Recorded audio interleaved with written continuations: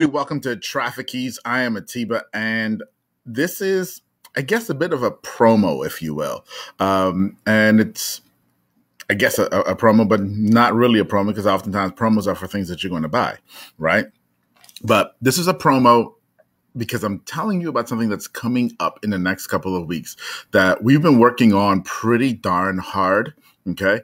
And it's just about ready for you guys. And that is what I'm affectionately calling Audience Week.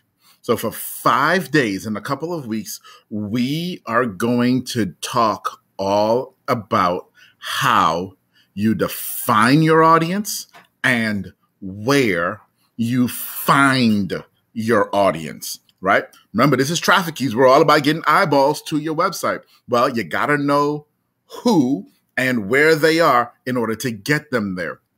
Now, the techniques that I'm going to be teaching you, I'm going to be giving you a framework that week. And that framework that I'm going to be giving you is the exact framework that I use when I work with big brands in our agency. And we help them define audience using this exact framework. Okay. Now, we're going to spend probably about 2.5 hours over those 5 days in teaching you this framework, right?